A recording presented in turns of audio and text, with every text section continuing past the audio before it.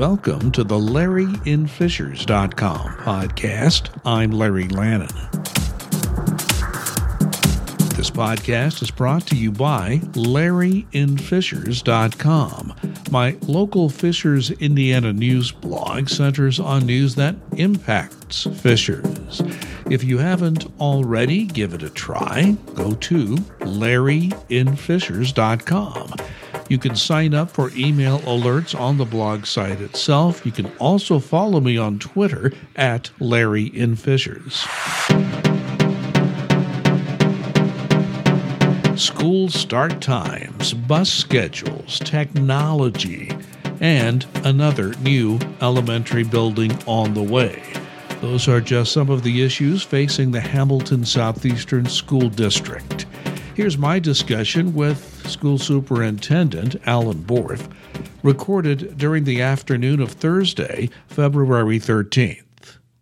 I'm in the office of Dr. Alan Borff, the Superintendent of Schools for the Hamilton Southeastern School District. Dr. Borff, welcome once again to the podcast. Thank you. Nice to have you here in the office today. And we have a lot to talk about because last night, the night before we record this, the school board had a spirited discussion, several proposals thrown out, but there was a final decision on school start times and the bus scheduling. So as best as you can sum it up, what did happen, what action was taken by the board at that February 13th meeting? Well, the board reacted to community input that we've received since we began talking about this in earnest back in November. The conversation's been going on for a few years, though. And what they landed on last night, as you said, after spirited discussion and 4-5 different motions, I can't remember how many motions we had, and finally landed on implementation for next fall of a 3-tier busing schedule. And rather than commit to what we call a flipped schedule, and by flipped I mean right now we have high school students going first, and then we start with elementary students much later in the morning. A flipped schedule would have that reversed, with elementary students coming in first, and then high school students starting sometime shortly before 9 o'clock. That was something they just didn't feel that they could commit to right now. So what they've done, they have approved a 3-tier busing schedule for next fall, to begin next fall.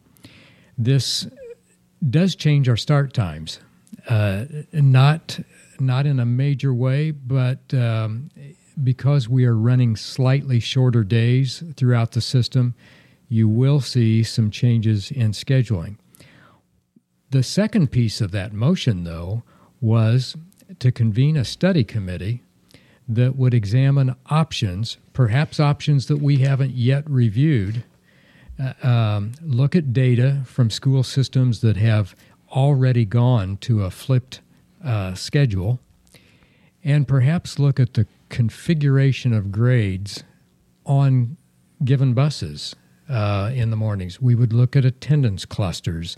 We would look at schedules, again, how tight schedules need to be for these tiers that we talk about, tiers of busing schedules.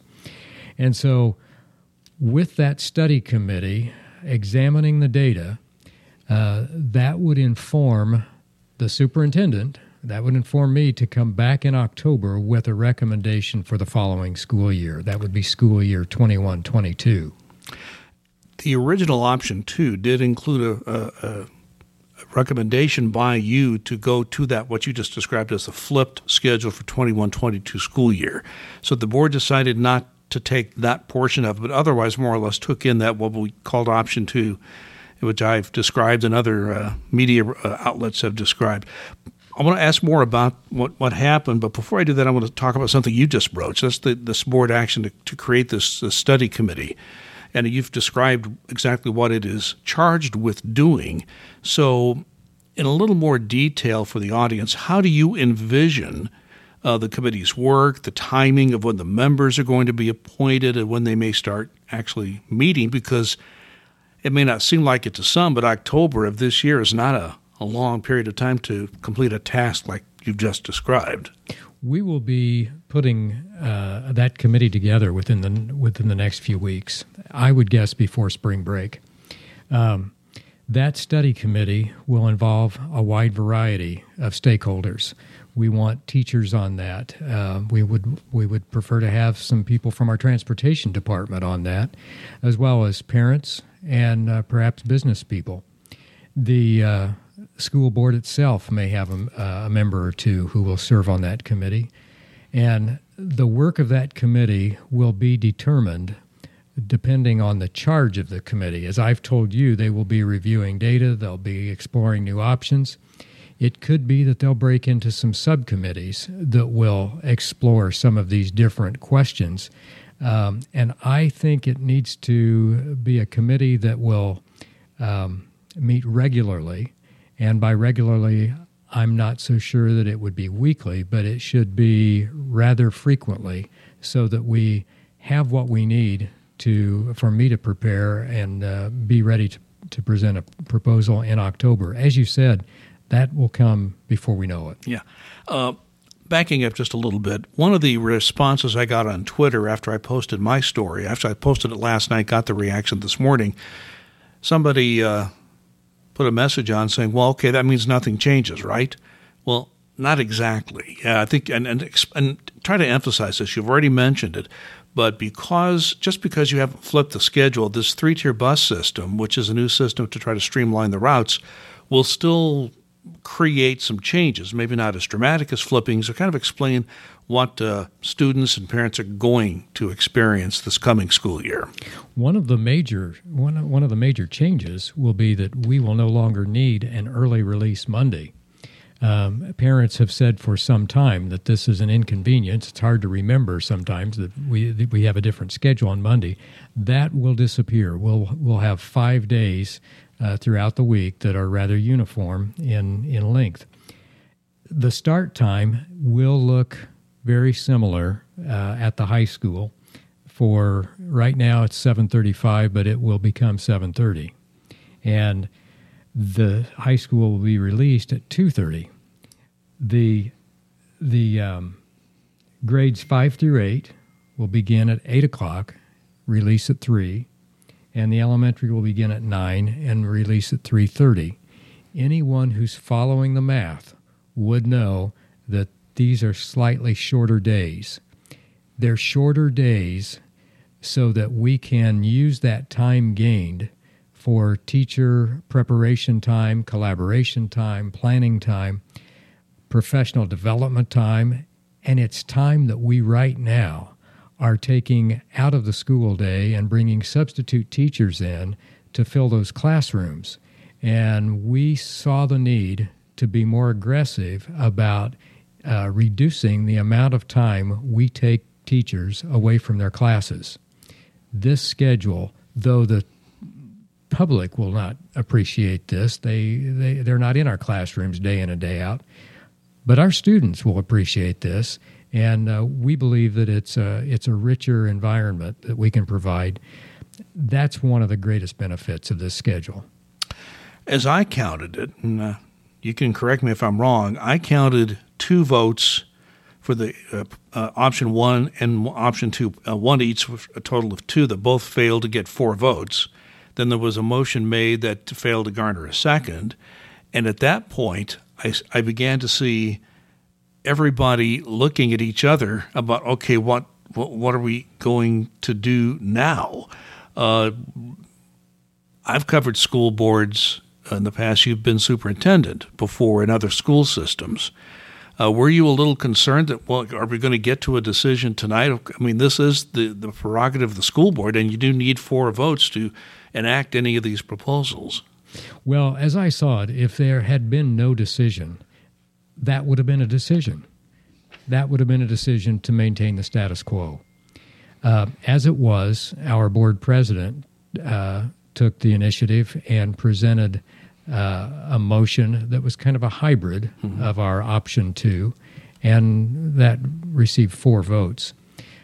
What I want to emphasize is that we came to that meeting last night with 7 board members with 7 very different points of view. And those points of view were reflective of the very different points of view out in the public right now. We've received many, many emails and comments throughout these last several weeks from parents who were just as supportive and opposing as you can imagine. Even last night, our speakers, it was a 50-50 split. It was, yes. Yeah, and we had students. Even within that, and students too, but even when they took a position, there were caveats. There was, okay, but this. I was very fascinated by they were really understanding some of the nuance in ways that I was impressed with the fact that the students and some of the parents and adults were very serious about this. And just let's react to this, because having been a reporter covering school boards, when something like this happens, you have the board with different ideas. That normally means that the community is also split, and that's what I have experienced. I think I've been getting lots of comments. You get way more than I do, but my measure of that is that there are a lot of different ideas that all have valid points, and it's up to the board to find 4 votes to decide on one decision, or as you said, no decision, which keeps everything the same. Mm-hmm. But I was very impressed with that at all. But do you think that does the board itself kind of reflects the community and the fact that there may just so many different ideas that perhaps the community's not ready to settle on a total, here we go forward with this from now on? I think it would be hard to say with any confidence that there's a majority that feels one way or the other. We have seen so many different points of view, and they've been very heartfelt and all for the right reason. Those people who were opposed to supporting the research that's out there that is fairly significant research on the sleep needs of our adolescent students. Those people who have been opposed to a change are not opposed to the idea of supporting research. What they are opposed to is such an upheaval created by a change in schedule, an upheaval to the careers and to the homes they have built around these schedules. Mm-hmm. They have made great cases, and cases that the school board has been very observant of, and that's what was reflected last night in this difficult time they had coming to any decision. You have said start times, and I think bus scheduling also, are issues you've been exploring since you arrived here. Yes. That you've been talking about. There are challenges with finding bus drivers. There are challenges with the data that you see in terms of sleep needs for students at a certain age. Since you've been looking at this for so long, why do you think, let me just ask it this way, why did you feel it was important to bring this issue up now for consideration for the members of the board? This has been a question that has been under the surface of almost every conversation we've had. When we have board retreats, when we have board discussions, this generally surfaces at some point. We have been addressing mental health in a very aggressive manner, and we've won lots of accolades from places actually all over the country. The mental well-being of our adolescent students continues to be a focus of ours, and if we ignore the sleep needs and the research on sleep, we're not doing justice to the topic and to those students.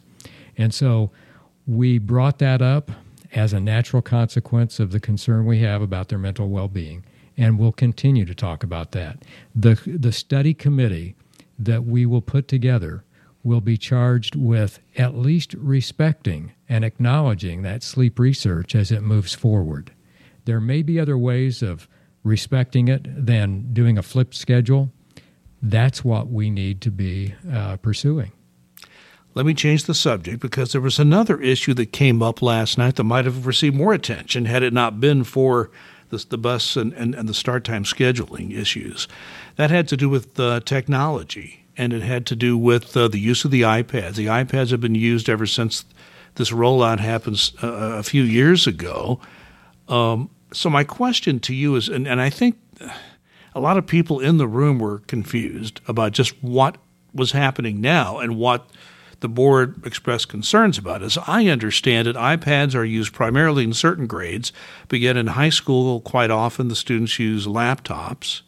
And there was a push by at least one board member to investigate, what the cost would be. There would be a big cost difference. And for instance, just having a rollout of laptops from one grade to another. The board decided not to take any action at last night's meeting, but Jeff Harrison, a member of your staff, will be looking into this and providing some more information on the different options. I guess the first question would be, how do you assign the technology tools, the hardware, and the software that goes with that? At what grade level? What is going on right now in the school system? Our school system is a bring-your-own-device school system. In other words, if you want to bring your laptop and you want to pay for a laptop, you may do that. It could be a different version from anything we assign. But if you don't wish to go out and buy your own device, then we're prepared to rent an iPad to any student. And that's what we do right now. And that's at any grade level? Right now, it's at any grade level. Okay. That's right. What we talked about last night was pretty much a high school topic, though. And what the contention was that the iPad is limited in the functionality of many of our high school, what the needs are of many of our high school students. And the suggestion was that we should be looking at laptops for the high school students rather than iPads. The laptop option is a more expensive option, and we have been very reluctant to provide any kind of option that would significantly raise the cost to our parents. We know that our parents in this district are already very generous with what they are asked to provide in way of textbook rental, many of our extra materials. So we've tried to keep those costs down on technology. The iPad, which is a new version, it's a new generation that we're talking about, is much different from the iPad of 4 or 5 years ago and much more capable. So we thought that that was worthy of at least a discussion to make available that for all of our students at the high school. What the board members talked about was that we have some students in some of our engineering classes, some of our technology classes that really would not be well served by that specific device. So they've asked us to look at options, how affordable those options are, what could we do in terms of bulk purchases of some of those items, and then just the management of those items, management and maintenance. So we'll be coming back with more information and asking for a decision at another time. And part of the decision is whether you wish to continue to be a bring-your-own-device school district. Is that what I heard also? That was one of their questions, which would fundamentally change what we do. And a caveat last night was, we have many students who have purchased their devices as recently as this at Christmas time. Mm-hmm. And so anything that we do in terms of stepping back from a bring-your-own-device philosophy would probably be something done in incremental fashion. There was a presentation made at the school board meeting last night dealing with continuing talks with Hub and Spoke, which is under construction, will be opening soon. It's a way of educating people, adults and high school students, on the building trades, which are desperately in need of employees right now. But in conjunction with the Hub and Spoke project, which is coming into fruition later this year, Jan Combs, your assistant superintendent, put on a lengthy presentation on Purdue Polytechnic, which would be a part of the whole Hub and Spoke program. I know that there's not an agreement yet, but I got the impression that you're very close to that with Purdue Polytechnic and with Hub and Spoke. So what I'm going to ask you to do is just tell the community your vision about what this means. It's hub and spoke partnership with the school system, which has been talked about for months now, and also how Purdue Polytechnic fits into that. We looked at Purdue Polytechnic because of the instructional design that program offers. Purdue Polytechnic High School was initiated as a charter concept by Mitch Daniels, as a matter of fact, and it was to address the needs of students perhaps underserved in particular districts and providing an educational background to them that would enable them to get into a Purdue Polytechnic program. That charter concept is not necessarily of interest to us, but the program itself is, and obviously Purdue Polytechnic and Purdue University are interested in seeing their model replicated in districts that could make that happen. Would this be the first public school partnership with Purdue Polytechnic? My understanding is that it is. Okay. There were overtures with the South Bend Community Schools. I believe they've stepped back, but that's a charter model up there. It's not a program model like ours. And but the reason we really have interest in that design is that you have a seamless, multidisciplinary approach to instruction around problem solving and project-based learning. These project-based experiences are around real issues with real tradespeople that Hub and Spoke can offer us. And when Hub and Spoke came looking for the possible location of its facility here in Fishers, they met with the city and they met with HSE, and we dreamt at that time, not necessarily knowing that Purdue Polytechnic was on the table, but when we came together, we talked about linking our students with tradespeople to better connect them with futures that would involve some very practical careers that are well paid and going unfilled at this point. So Purdue Polytechnic was a model that we were looking at because they had streamlined an effort to connect the basic academic core with project design and project learning. We think it's a good model. Obviously, Purdue feels the same way because they're very supportive. It took us one conversation with the dean of Purdue Polytechnic for him to say, when can we start? It's not without some logistical challenges because, of course, this is a program that will be off campus. It will be at the Hub and Spoke facility. It will be composed of students who are freshmen at Fishers High School and Hamilton Southeastern High School. One of the reasons that we are very optimistic about transportation to and from is that with this three-tier model we just earlier talked about, there's flexibility within our transportation system, and we can provide transportation. That may happen throughout the day because as these students are at Hub and Spoke, they may also be interested in band or choir or one of the electives that can only be serviced back at their home schools. So there may be buses running throughout the day to service the needs of those students. But we see, and we are very excited about the idea of starting this program as early as the fall. We'll be recruiting 8th graders right now for that program.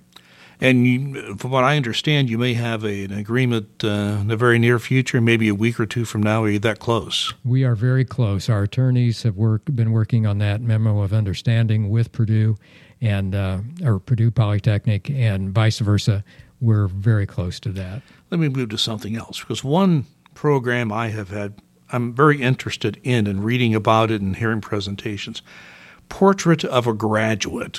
Now, this has been presented before, but sometime, here's the thing, there's only so much oxygen in the room, and if it's presented at a meeting where other big issues are also out there, it doesn't get as much attention. But I have gone back and looked at some of that information, and what I have gleaned from that, and I'm going to ask you to comment on it, what I've gleaned from that is that Portrait of a Graduate for Hamilton Southeastern School District graduate appears to be a way to measure a student in a manner that is different from just the testing regime. There's a lot going on with that student that has nothing maybe to do with the test score, although test score may be a portion of it.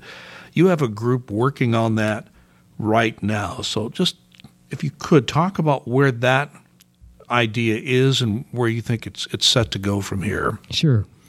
We've been challenged for the last few years. I don't know that we're unique as a school system, but we've been challenged by our business community and our civic community to better tell the story of what we expect our students to be able to do when they graduate from Hamilton Southeastern. We do a great job of preparing our students academically, and we know how to measure that. We measure that through test scores. We measure that through SAT scores, graduation rates. But what we have also been tasked with by the business community is to talk about how we teach and what we do to instill creative problem solving, risk taking, collaboration, creativity. We have not traditionally, as a school corporation, and there aren't many schools that do this, we have not measured those elements. But they are all fundamental to making our students successful as they go out into the world today. And so we have a team gathered to begin creating what we call a portrait of a graduate, and this portrait has composite pieces. Academic preparation is, of course, one of those, but the others would be communicator, collaborator, critical thinker, equipped learner, and we are developing assessments so that we can determine how successful we are in sending our students out into the world or from grade to grade with some of those composite pieces that we think are so important and that our community has told us they think it is important. And you did emphasize when you talked about this program at an open board meeting that you are adamant that you want the teaching staff to be very involved in this program and how it's put together, and you want to make sure they have their full input into it. So are we? I know you have some people at a seminar right now, I think, now or just recently, yes, talking about this whole assessment regime and how assessments are done, and there's a lot of new thinking going on there. So do you think we're closer as a school district to knowing what a portrait of a graduate will look like? Oh, yes, we are. We're very close. The piece, though, that remains kind of elusive is how do you assess that in a manner that doesn't complicate the already busy teacher. We have rubrics that define what these component pieces look like. Assessing using those rubrics can be very, very tedious. We don't want to burden our teachers to the point that they're preoccupied with assessment and not teaching our academic fundamentals. If we're not teaching the academic fundamentals, the rest of that is rather pointless.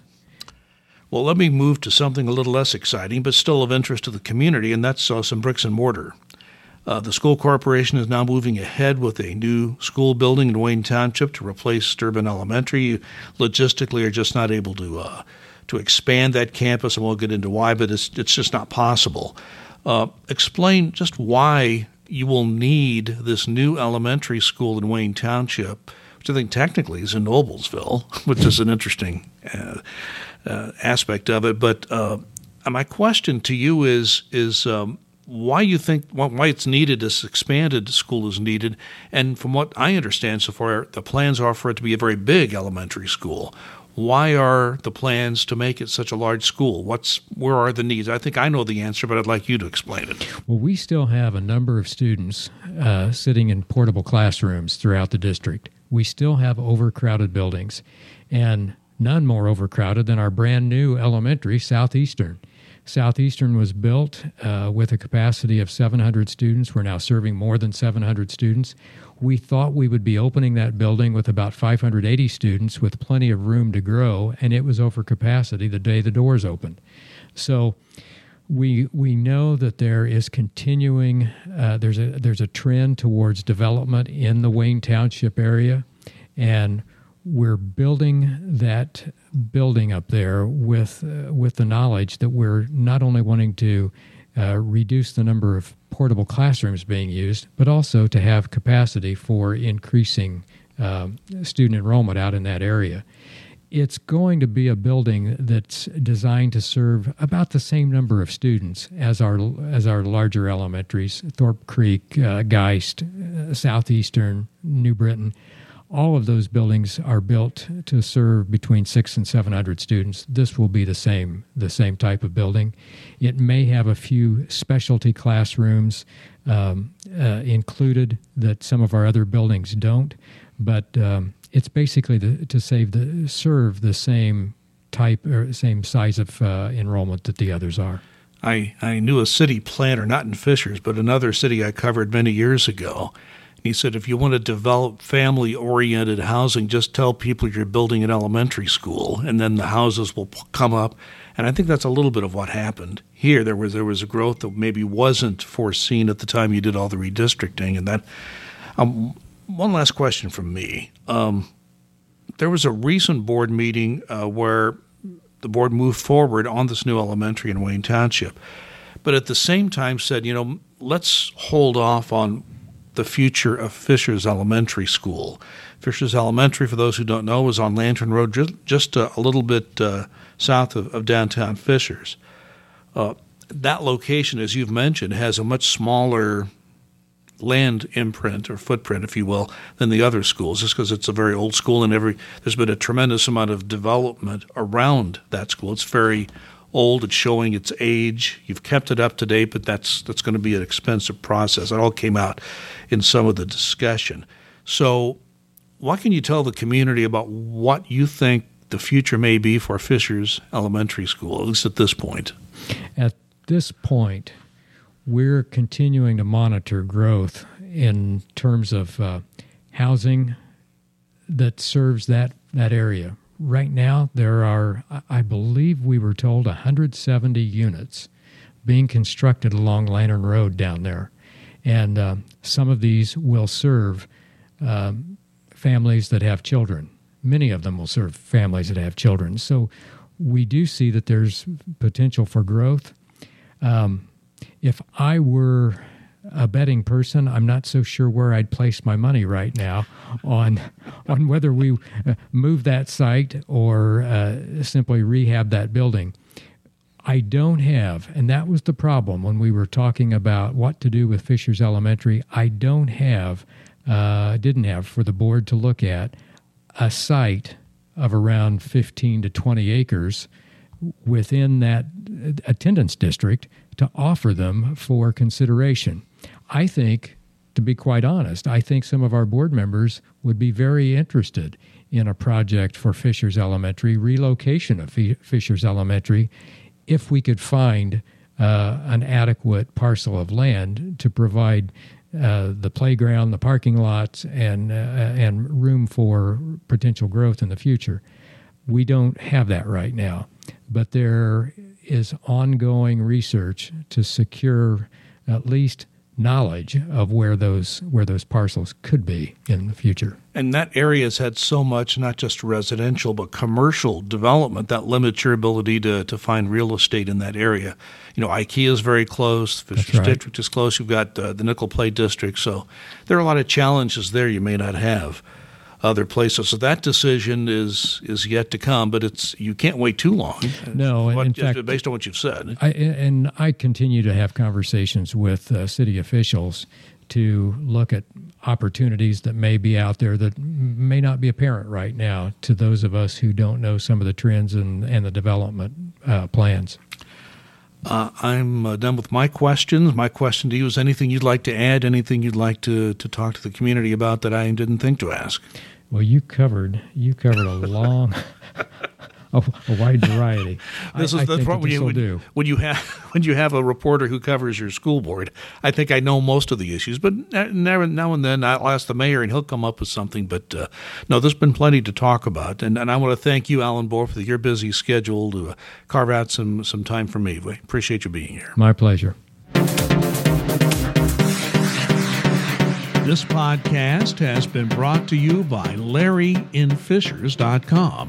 My local news blog follows news in and around the Fishers area, so check it out. Once again, find it at LarryInFishers.com. And you can also follow me on Twitter at LarryInFishers. My name is Larry Lannon. Thanks for listening. We'll talk again.